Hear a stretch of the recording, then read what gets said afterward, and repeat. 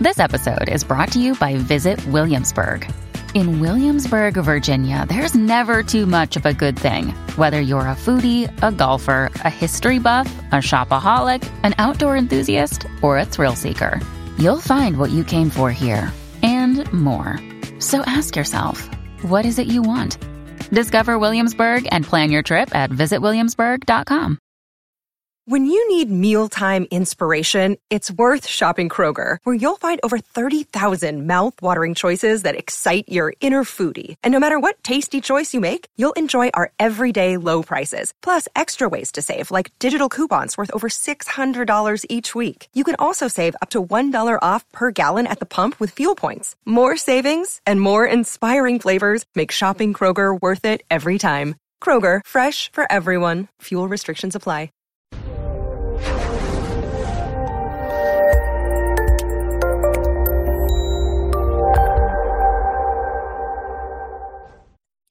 This episode was pre-recorded as part of a live continuing education webinar. On-demand CEUs are still available for this presentation through All CEUs. Register at allceus.com/counselor toolbox. So, let's see, everything's good to go. Welcome to today's presentation, Child Development 101, The Toddler. Dun, dun, dun. We're going to examine how the child is starting to develop self-esteem through initiative and independence and explore what can go wrong in this stage and what can be done to repair damages now. And when I say now, I mean if you have a client who comes in when they're in their teens, 20s, 30s, 60s, what can we do retroactively to repair any of those damages? Because I really believe that humans are quite resilient, and once we understand what's causing the anxiety, the stress, the anger, the fears of abandonment, whatever it is, we really can address them and help people go on to live much happier lives that aren't so filled with angst. So back to Maslow. I love the guy. In addition to the biological and safety needs that we talked about with the infant, of course, a toddler needs to be fed and needs to be changed and needs sleep, and they need a safe environment. But now we're also starting to talk even more about cognitive safety. The infant, and we'll get to it with Piaget, is still thinking in, or not infant, but toddler, is still thinking in all or nothing and egocentric terms. So when we're talking about this, remember that everything that happens, the toddler is going to sort of file in terms of it's a yes or a no. There's no such thing as a maybe or sort of. It's a yes or a no. And how is it about me? What does it say about me? If it's something bad that happens, a lot of times they will internalize that as something bad about them. Not always, but it's important to understand how their minds work, because their minds, they are not little adults. They are far from it. So it's important that we interact with them and communicate with them on a way that's meaningful to them. The toddler is starting to develop self-esteem. They're learning, I'm lovable for who I am, and I'm lovable even when I make a mistake. So think about your toddler. And this is the child that's starting to crawl, learn to walk. They start to learn to walk, they let go of the sofa, and all of a sudden they fall on their butt. And it's like, okay, that was really unpleasant and scary, and I'm not walking anymore, and they start to cry or they get startled. And parents usually run over, move over, give them a hug and go, that's okay, let's try again. This is the time parents really need to be that cheering squad and go, you know what? It's okay if you make a mistake. It's okay if you fail. Just try again. And I'm here to help literally pick you up and help you try again. In families where the parent doesn't have the skills to know that they need to be attentive, to understand what the child is going through, or if the caregiver is emotionally or physically unavailable, the child may not get this. So when they make a mistake, they fall down and hurt themselves, there's nobody to pick them up. Now, the person may be sitting on the couch, but just completely disengaged from what's going on. Again, I want to say, and I'll say it throughout the presentation because I think it's really important that you hear me when I say I'm not blaming the parents for being bad parents. I think they're doing the best they can with the tools they have. However, Sometimes our tools just aren't good enough. I was trying to make some shelves the other day, and I was using pressure treated wood, and the drill that I have was just not powerful enough to, get the screw through the wood. So, how does that relate? Well, my point being, I was doing the best I could with the tools I had, and I just couldn't cut it. Some parents are doing the best they can. They were never taught how to be parents, or they are so depressed that they're doing good just to get up and feed the child, change the child, meet their basic needs. And, that's awesome that they're trying and they're doing the best they can. So off my soapbox there. We do need to understand, though, that if parents aren't on, the child may fail to get some needs met. They may fail to get that comfort, that assistance in picking themselves up and trying again. They may fail to get that assistance in learning how to do it differently. I remember one time Sean was playing with one of those it was a box, and you put the pegs in, and they're like stars and circles and ovals. And he was trying to put a star in a circle place, and he couldn't do it.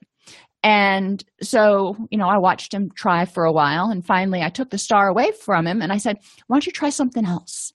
And he tried a different shape, and that didn't work. And he's very stubborn. He kept trying to he wanted to put something in that hole. I'm like, okay. So I took that away from him, and I'm like, why don't you try something else? And finally he picked up the circle and he put it in there, and I was like, yay, that worked. Now, and I handed him another piece, and I said, now that we've filled that hole, let's see where this one might go. And then we started talking about problem solving. So instead of being critical and saying, no, it doesn't go there, it goes over here, I encouraged him to sort of explore and try to figure out where it went. But when he didn't do it right, no harm, no foul. Children need to learn problem solving skills. They need to learn that, okay, when something doesn't work the first time, maybe it's not going to work. So maybe we need to try a different approach. Children, an 18-month-old, a 20-month-old, a 2-year-old isn't thinking like that. So we need to help them start moving along and starting to explore the possibility that there may be alternate solutions. And they need to understand that they're lovable even when they make a mistake. If they fall down, if they're out trying to learn how to ride their big wheel or whatever they ride now, because we had big wheels when I was little. But you fall down and you skin your knee, or you knock over your mom's favorite pot and it breaks, or something happens that's not so good. Okay, it's stuff. It can be replaced. I'm more concerned that you're okay. And this is what the children need to hear that, I'm lovable, I'm going to make mistakes, and that's okay. That's how I learn. They're also developing self-efficacy. They're learning I'm capable of trying new things. Think about children that you've known that have been terrified to do anything.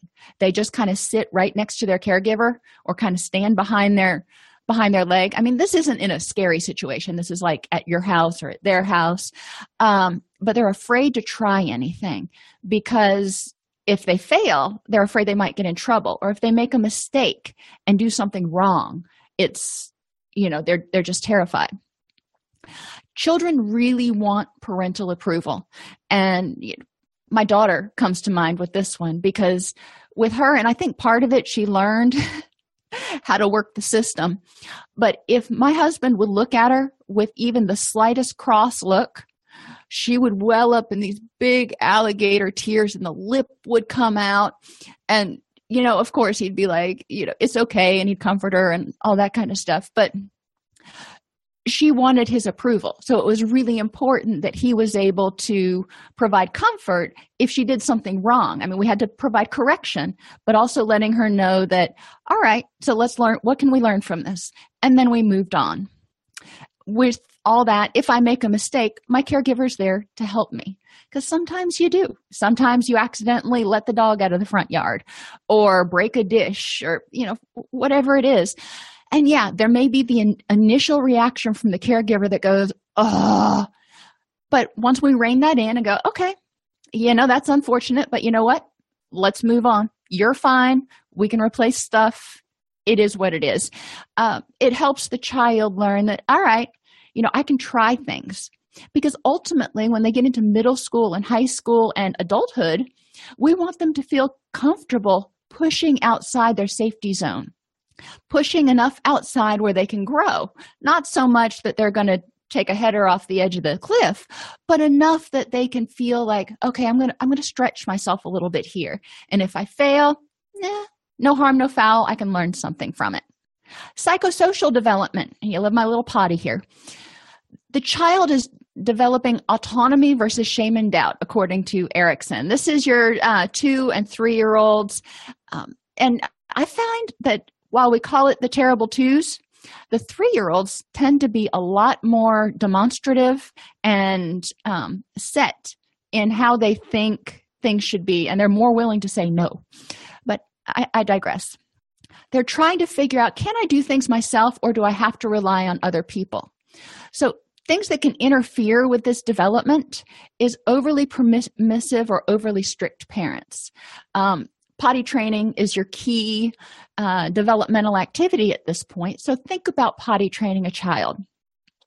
And a lot of us have a lot of horror stories or funny stories, depending on how you want to look at it, that we can tell about when we potty trained our children, which I will spare my children those anecdotes. But if parents are overly permissive, just do what you want, and, whenever you get around to potty training, you can, well, that may be good in some ways. If they are in preschool where all of their peers are potty trained, what impact is that having on them?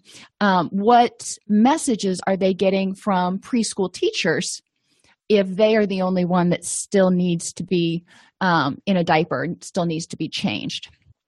Likewise, overly strict parents that start potty training and freak out if the child misses the potty or has an accident in their pants, even if they've been potty training for 6 months, sometimes it happens, So, all right, what did we miss?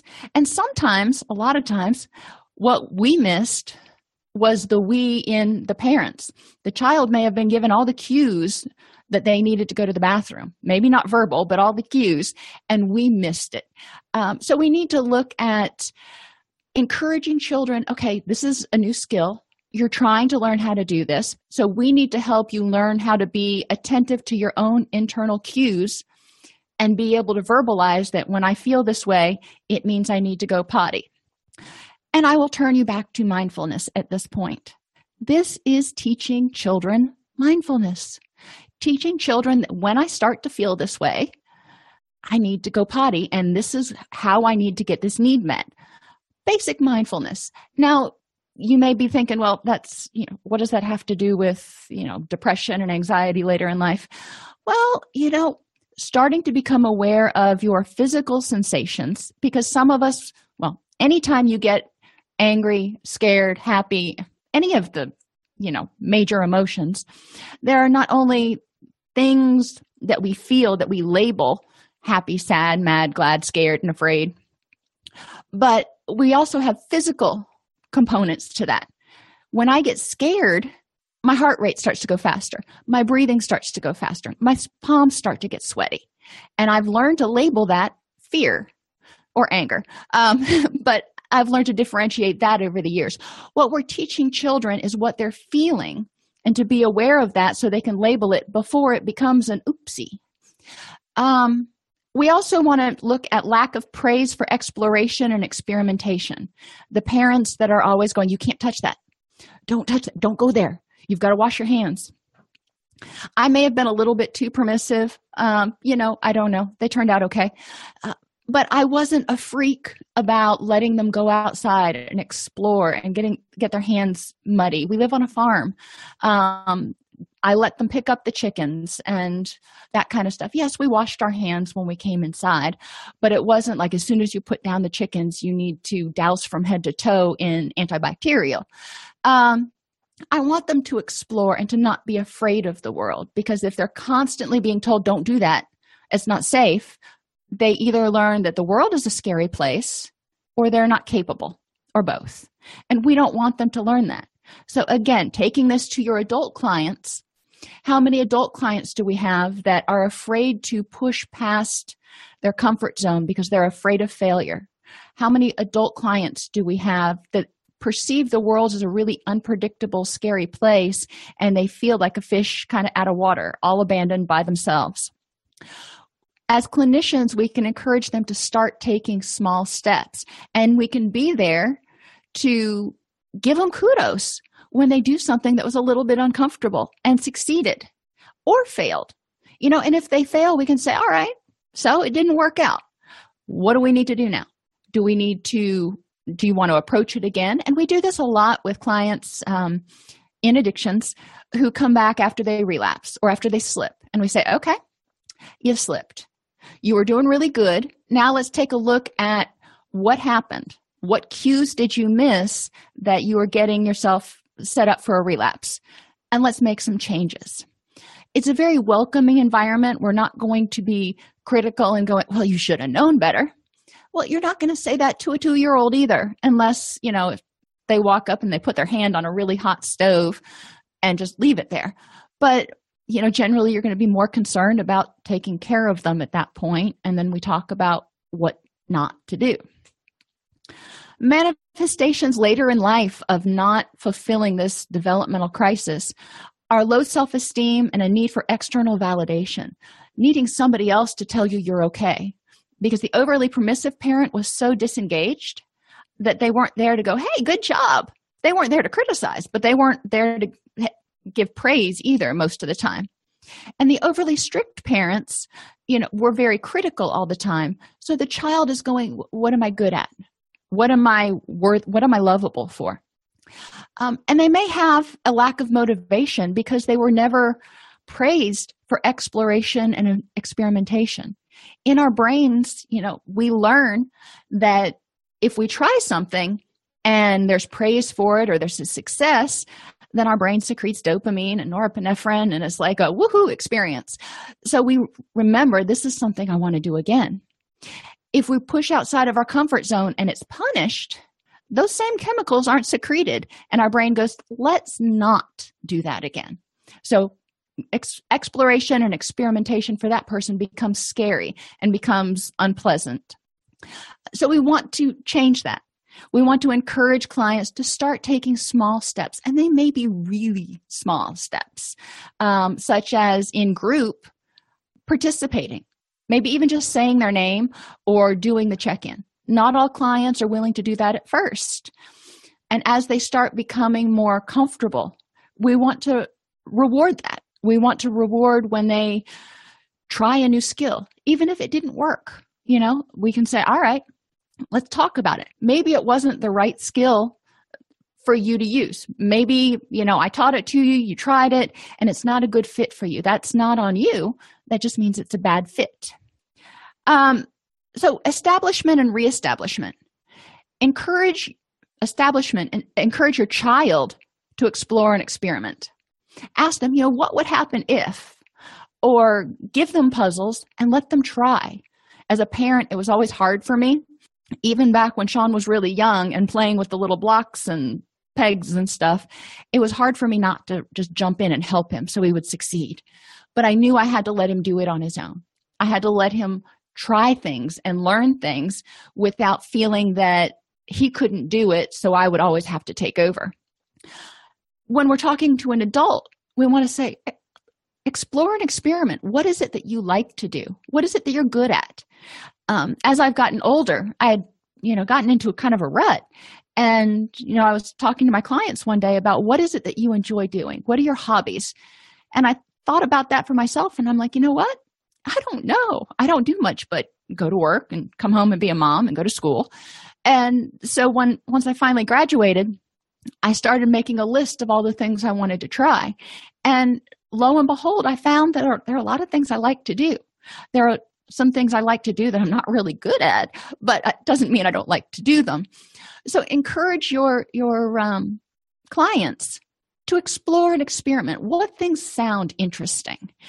Try them. If they don't fit, if it doesn't feel like it's something fun to do, you don't necessarily have to keep doing it, but at least you tried. And now you know one thing you don't like to do. Praise children for trying, even if they fail. If they go, my children are in martial arts, and they go up for belt testing periodically. And sometimes it's just painful to watch because they've got to break boards, and they don't always break the boards. Sometimes they go up and they do the kick they're supposed to do. They don't hit it right. They don't break the board the first time, or the second, or the third, or the fourth.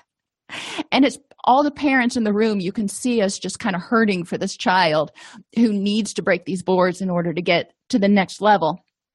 But it's important, and the grandmaster that's in charge of their dojo is very encouraging of the children. And after they don't break the boards the first couple of times, he will hold the boards. And it communicates the message to the child that, maybe this person wasn't holding them right. And a lot of times you see a sense of relief come over the child. It's like, okay, grandmaster's got this. I can do this now. And oftentimes within one or two more tries, they are able to succeed. But he doesn't criticize them. He points out later what they might do better, or what they could have done better to get it right the first time, and then they practice it. And he goes, okay, you still need to work on this skill. So they have some skill remediation, but there's no criticism, nasty criticism for failing. It's all constructive. It's like, you know what? Great. And I remember there was this one little child. He's so adorable. He's 4. And he was supposed to break a board, and he tried so many times. He finally did it. And Grandmaster said to him right after that, "You're a very little boy. That was a big kick for a very little boy." And, Nikki's face just kind of lit right up. He was just like, okay, I'm not in trouble. It was okay that I made a mistake. We want to reassure ourselves, even if we fail. Because you know what? Sometimes we will go into session and we'll walk out of session. We've all had these days. We walk out of session and we're like, oh, I was not on the mark today. I don't feel like we had a good connection. I mean, it wasn't that we were incapable of providing services, but sometimes there are some days where we just don't feel like we hit the mark. So what do? Do we beat ourselves up all day? Hopefully not. We review in our mind, what happened? What went on in this session? What could I have done better? I did, and then try to think of some good things that we did in the session. When I work with supervisees, I always have them start their supervision session with, tell me 3 things that went really well this week. And then I want to know 1 or 2 things that you think we need to talk about that didn't go as well as you had hoped. I will always want the good to outweigh the bad, but I don't want them to overlook the bad. I want them to be able to look at that and go, what can I learn from it? So praise yourself if you try, even if you fail. And reassure your child, again, in establishment, that they're loved for who they are. You're an awesome little person. And okay, this may not be for you, but reassure them that they are loved as is. And reassure yourself if you try something, you make a mistake, or even if you don't make a mistake, periodically reassure yourself that you're good enough for just being you. You don't have to be any particular something. You don't have to be a CEO. You don't have to be a millionaire. You don't have to be a fill in the blank. You are good enough just for you. And that's really hard for a lot of people to wrap their heads around. Another stage that they're going through is initiative versus guilt. This is your preschool, kindergarten, some kids, first grade. Children are beginning to assert control and power. Interferences with this, again, are overly strict and enmeshed parents that don't want children to get hurt, don't want children to become more independent, or are really just very, very involved in controlling every area of the child's existence. And, we've seen this. We've seen disengaged parents as well. Children want to be able to assert power. So disengaged parents are a little less problematic in this particular situation because they can just run rampant with power. Creates a whole nother set of issues. But with regard to initiative versus guilt and feeling like they have personal power, Overly strict parents are the ones that are telling them which lessons they will go to, what they will do. Every minute of their day is controlled. And they're told how they should feel and what they should think. Now, with 4 and 6-year-olds, obviously, they're not theorizing on the level of Play-Doh or something. So it's more like on the level of Play-Doh, but sorry, couldn't resist. We do want to talk with them about what they're thinking and why they're thinking that way to help them understand their thought processes. We do want to encourage them to take risks still. Encourage them to assert control and say, I want to X, Y, and Z. Encourage them to start telling us what their preferences are, what their needs are. When this doesn't happen, they may, again, develop low self-esteem and a need for external validation because the overly strict and enmeshed parent said, you're not okay and you're going to be in trouble unless you do exactly what I tell you to do all the time. So the child just kind of sits there, kind of paralyzed, going, okay, I need to be a robot, and anything I think, feel, or need is irrelevant unless my parent says it's okay. So they grow up into adults that don't pay attention to what their feelings are, emotional, physical, otherwise. They start mindless living kind of at this age. They just rely on other people to tell them when it's nap time, when it's time for them to eat, when it's time for them to do whatever. We want to encourage children to learn how to live a healthy life and stay in tune with themselves, obviously. We don't want to say, oh, just eat whenever. However, if it's dinner time and the child says, I'm not hungry, okay, the parent may need to talk with the child about why aren't you hungry? Is your stomach upset or did you eat something late? And they may need to sit at the table with the rest of the family in order to not reward skipping meals. That's going to depend on the family and their parenting style and their preferences. But it's important that children start to be able to assert what they want and need. In preschool and kindergarten, things are a lot looser.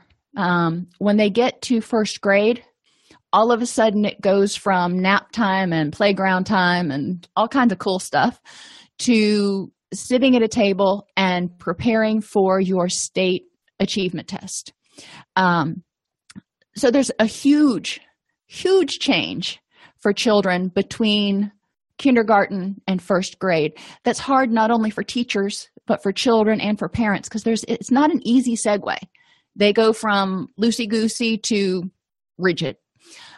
And this is what I've seen to be true in most public schools. Private schools have a little bit more latitude, but I tend to see the same thing in a lot of the private schools that I've been exposed to. We want to encourage people to reach out and make friends. Part of asserting control and power is not asserting control and power over people, but asserting control and power over themselves and going, hey, I'd like to be your friend. And if it works out, great, but also being able to handle rejection. They start learning compromise because when two kids are friends, a lot of times there's not a lot of tact and it's like, well, I want to be on the swing. No, I want to be on the swing. They need to learn how to assert control, but also to learn to compromise. And this is beginning in this stage.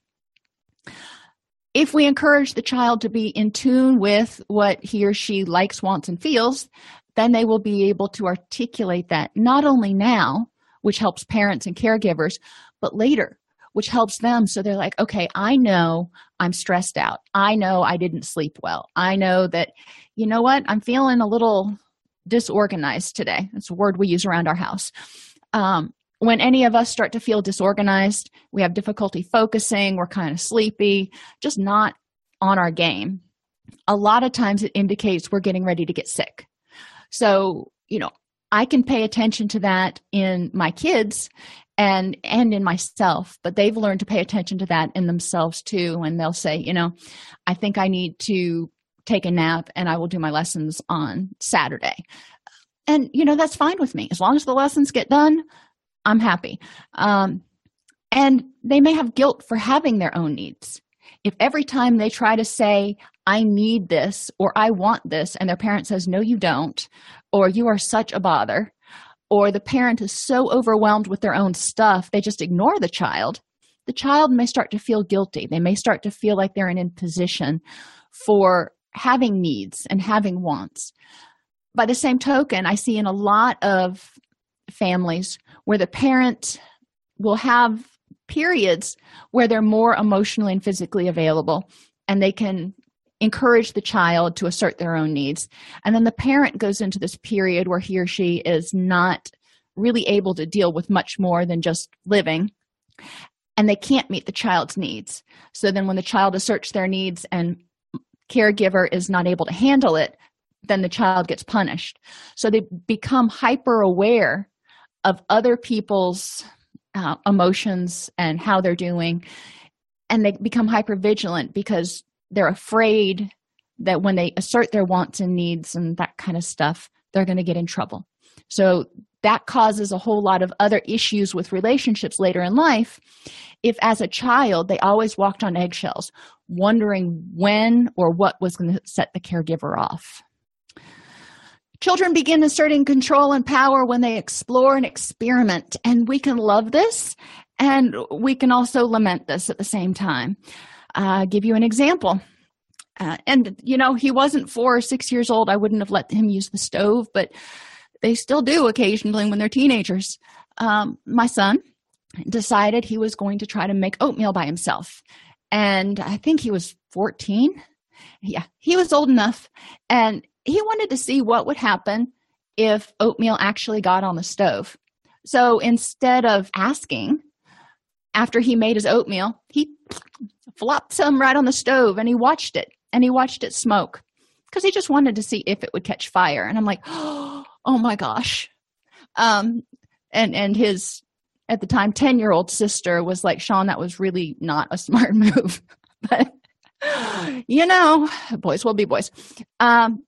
But they explored and experimented. So we talked about what are some other ways you could have figured that out without risking catching something on fire.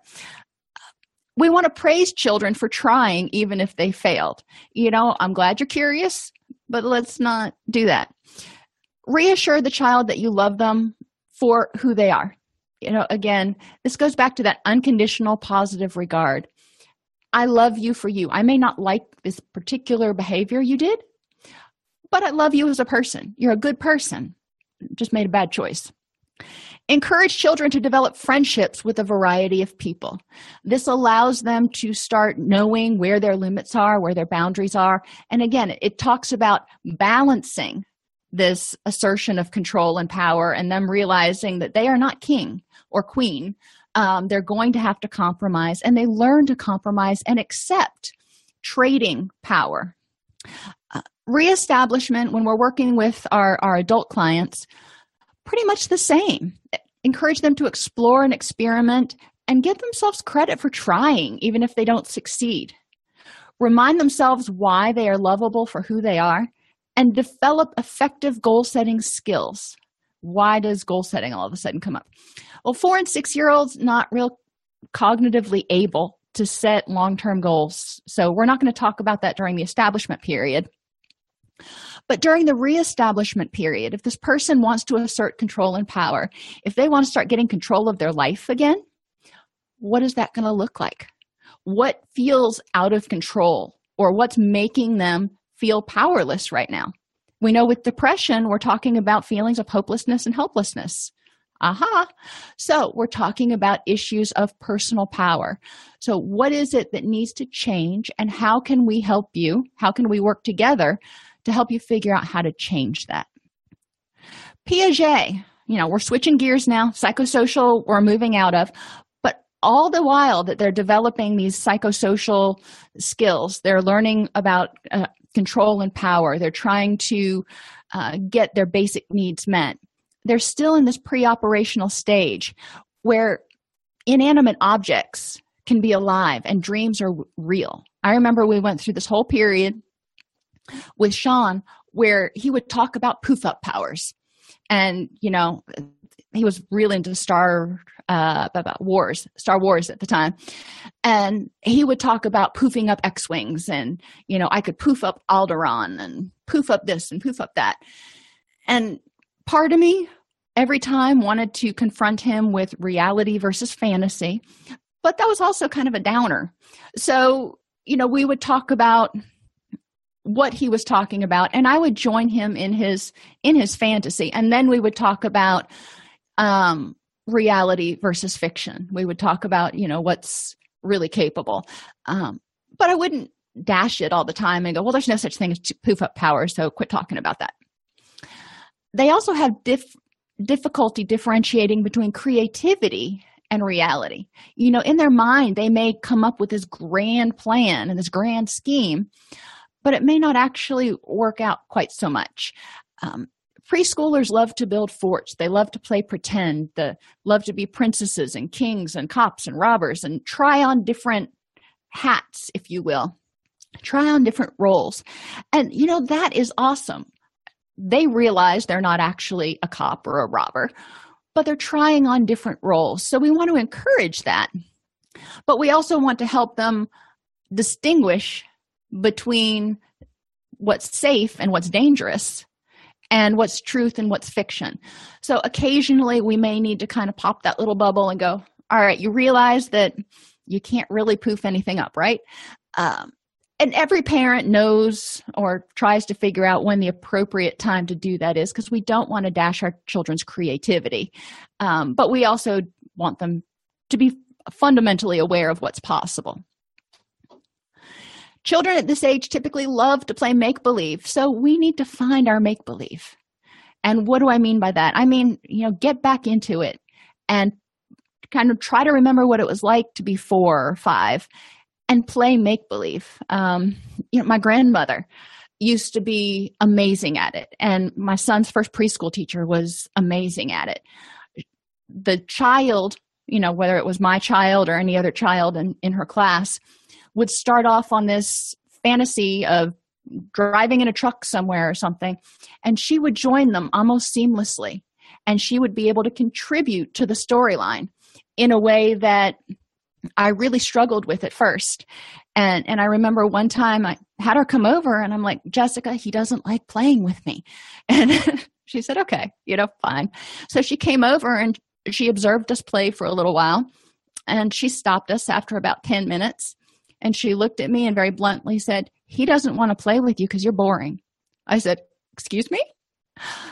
But she was right. I wasn't getting into it. I was following his lead. I was kind of an observer, but I wasn't involved in it. She's like, there's too much structure. You're trying to control too much, or you're not involved enough. So, try to get in and remember what it was like to be a 4-year-old. And that helped me a lot because, I was trying to play with him as a parent instead of as an imaginary other 4-year-old. So find your make-believe.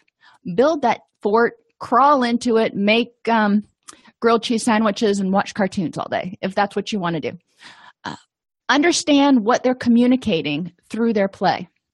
Sometimes it's fantasy. Most of the time, it's probably fantasy. But if they start communicating something that makes you go, ask them. Your interpretation of what they are acting out may not be on point at all. So if they have a drawing that, where one bedroom of the house is completely blacked out, ask them what that means. Maybe daddy works night shift and it's dark in his room all day long because he's sleeping, and that's why the window's blacked out, versus whoever in that room needs to go away and die. There are vastly different interpretations of what's going on. So just ask the child, what does that mean? Or if they represent a family member in a certain way, like with a particular animal, you could start inferring what they may have tried to mean by making mom a giraffe, or you could ask them, why did you make mom a giraffe? What does that mean to you? You'll get a lot more from the child by asking, because we have so many more experiences. We put a lot more not thought into it, but we put a lot more interpretation into it than most of the time children do. So ask them. Children focus on one aspect of a situation. They call this centration. and struggle to see other vantage points. Remember basic egocentrism, where what they can see is what everybody else sees. So if you're looking at two different sides of a pyramid, what they see is what they assume you see. Same thing with social interactions. What they perceive, they assume you perceive. And I will have you stop right now and think about clients you've worked with who have difficulty imagining that anybody else saw a situation differently than how they saw it. And it causes problems because sometimes, most of the time, everybody sees situations a little bit differently. So effective interpersonal skills means being able to take all the different viewpoints and kind of mush them all together and come up with some cohesive, unified story or explanation. As a parent, when you're working with the children, we want to help them find their voice versus being a bully. Yes, this is what they saw. And yes, it's important to be able to assert what you saw, what you feel, what you think, what you need. However, what might this other person's perspective be? And Jessica did a great job with this. When the children would get into an argument about something and maybe one would take the other's toy, she would get them together and go, well, that probably wasn't very nice. When you took Tommy's toy, how did he feel? And a lot of times the little kid would go, I don't know. So she would say, if Tommy took your toy, how would you feel? Now the kid knows that and he's able to articulate that. And then she would follow up and go, so if Tommy took your toy and you would feel angry, when you took Tommy's toy, how do you think he felt? Angry. Okay. So she helped them assert their own needs, help them get their own power, but also help them learn how to take other people's perspective and find their voice. I told you she was just a genius with kids. We want to help them learn to make good choices because sometimes what we see in our own perception and our own perspective isn't the whole picture. So we want to help them learn to look and try to explore the whole picture before making decisions, before making assumptions. We want to have them accept their part versus taking total responsibility, because that goes back to that egocentrism. When parents come home, and we all come home and we've had a bad day occasionally. Maybe you were driving home and you got a flat tire and it was just, it was a bad day. And you come home and you're in a grumpy old mood. Little children often take that personally and they're like, mommy's angry. She must be angry at something I did. And they're going through all those things that they're hoping you don't know they did. When in actuality, it was nothing to do with them. So one tool that I give a lot of parents that they don't really think about because they're not taking into consideration that children are so egocentric is if you had a bad day, sometimes you need to come home and go, hey, buddy, I'm glad to see you. Mommy had a really rough day at the office, so I'm kind of grumpy. I'm going to go to my room for a few minutes.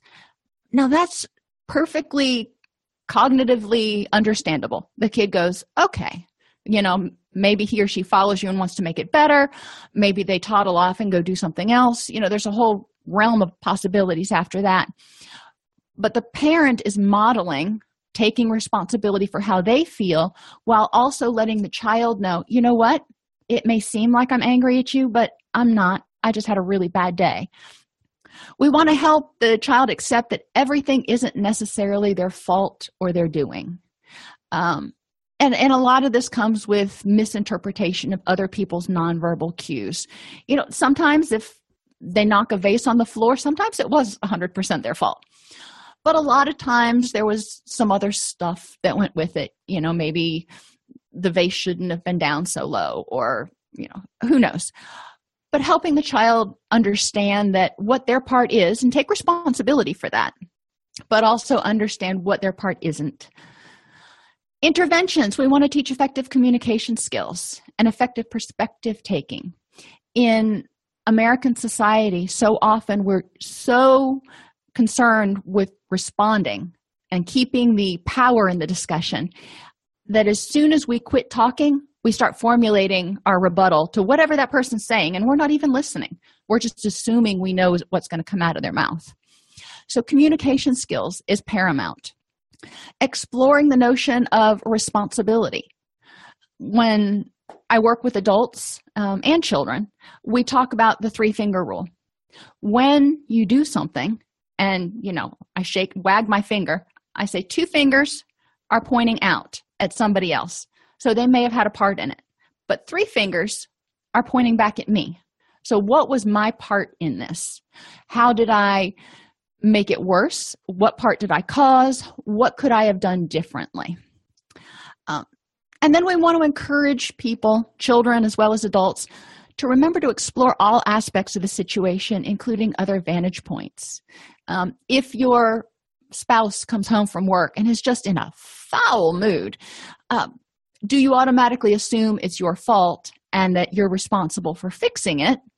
Or do you think, they may be angry at me for something, or they may have been caught in bad traffic and they may have had a rough day at the office. And, there's a whole myriad of other things that could have gone wrong.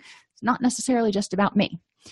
So how do I figure out what that is if I want to try to help that person? Sometimes it's somebody walking down the hallway and they just give you a very dismissive look and you're like, oh, sorry, probably didn't have anything to do with you. Now, that person whose name you don't even know, you're probably not going to follow up and try to figure out how to make their day better. But if it's your spouse or your child or sometimes your boss, you may reach out and go, hey, you seem to be struggling today. You want to talk about what's going on. The same thing we can do with children. We can read their nonverbals. If they are acting like they're tired or disappointed or upset about something, we can put it out there and say, you're holding your head down or you're acting like you're kind of not feeling so hot, want to talk about what's going on. And that gives them the opportunity to use their communication skills and talk about what's wrong. And then together we can explore what's their responsibility, what's not their responsibility, and how can they change how they feel right now. Children often have difficulty putting into words how they feel or what's going on inside. So they have high levels of anxiety or acting out. Perfect example is after school. Children hold it together because they know they need to hold it together at school. Most children, and think back to when your children were little, or if you've got grandchildren, even if they don't go to school all day long, it's almost like their circadian rhythms are set up to melt down at 4:30. My kids would come home when Sean was in public school. He would come home even from kindergarten, and he would be okay for the first 30 minutes or so. But then come about 3 o'clock, 4 o'clock, he would just start hitting the wall and losing his mind. He'd be running around, carrying on, getting into trouble. And I'm like, okay, little dude, what's going on here? Because he had so much energy pent up from being still when he had to be. That's just part of being a kid. So we want to help them learn that. When children are around adults who are upset and they perceive that their caregiver's upset, a lot of times those children will act out. So you're like, add that on top of the fact that I'm already stressed. Or you can look at it as, thank you, child. This isn't your responsibility to fix what's going on with me. But the child is actually trying to protect the caregiver. The child is saying, you're really upset right now, so look at me. I'll be a distraction. Look at me. Helping parents understand that generally acting out is to get structure, or because they're overstimulated, or because they have some other need that they don't know how to articulate. That's important, which takes us to our next thing. A lot of this happens because children have difficulty self-soothing. They don't know how. They don't have those skills. We want to make sure that we teach children to be aware of when they're getting overstimulated or too tired so they can go take a timeout. Timeout wasn't a negative term in our house necessarily. There was timeout for punishment, if you will. But then there was also just timeout. I need some quiet time. And when my son would start feeling overwhelmed, he would put himself in timeout. He's like, Mommy, I'm going to go take a timeout. Or he would say, I'm overstimulated. And that was all I needed to hear. And he would go into his room, and when he was ready to come out, he would. So the parenting challenge at this point is to pay attention to nonverbal and verbal cues to help children label their feelings early before they lose all control and they're hysterical, just like we talked about with the infants. We want to help them identify sensations, urges, and feelings associated with emotion. So what does angry feel like? You don't have to do this when the child is angry.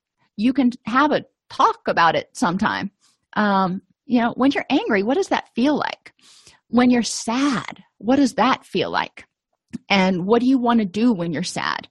Some children want to cry. Some children want to go in their bedroom.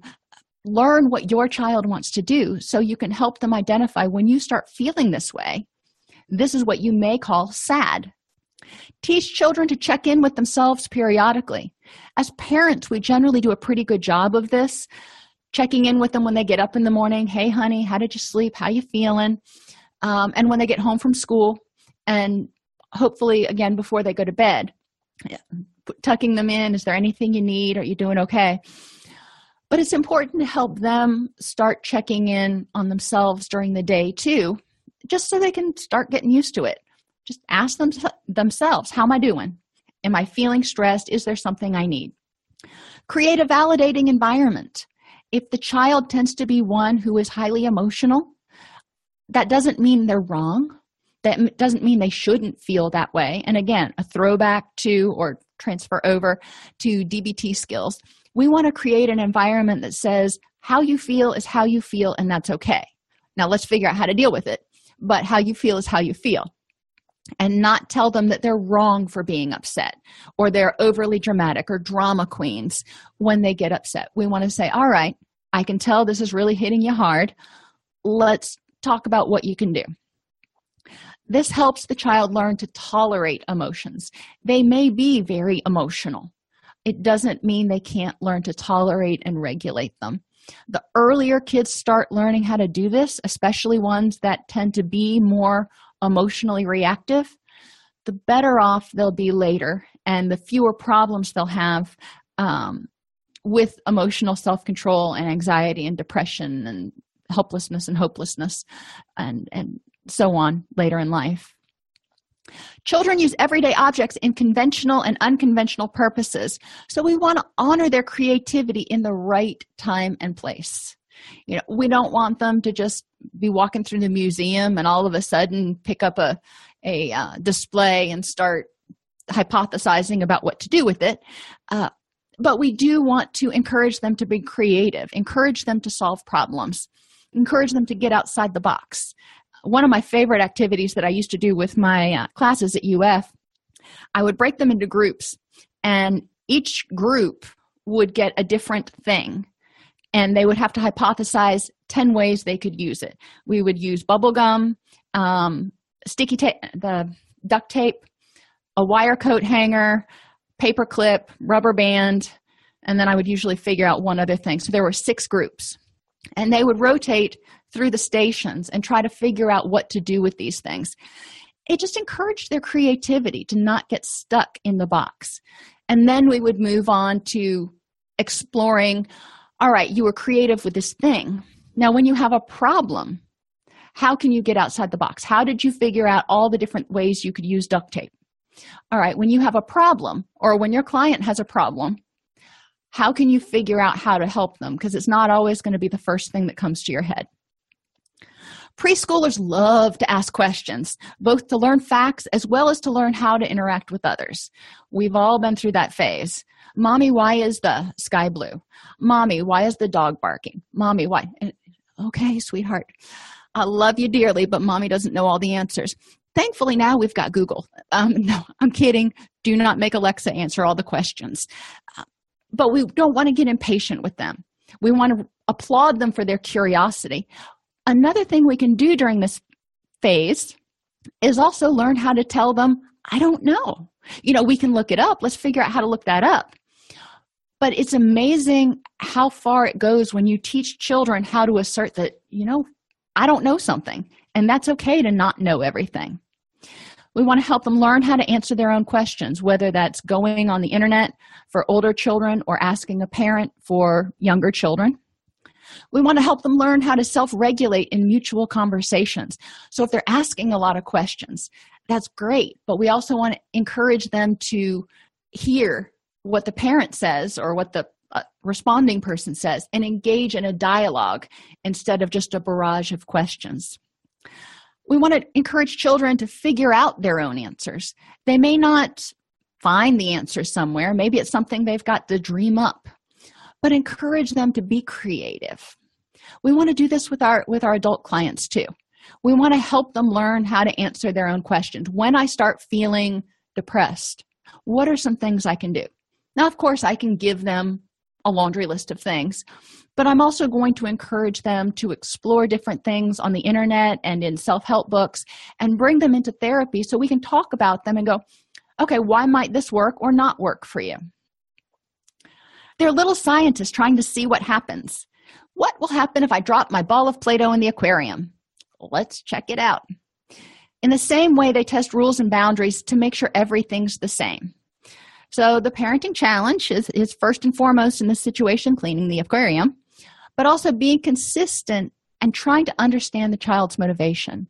95% of the time, the child is not trying to be malicious. Every once in a while, they get a streak and they're just acting out.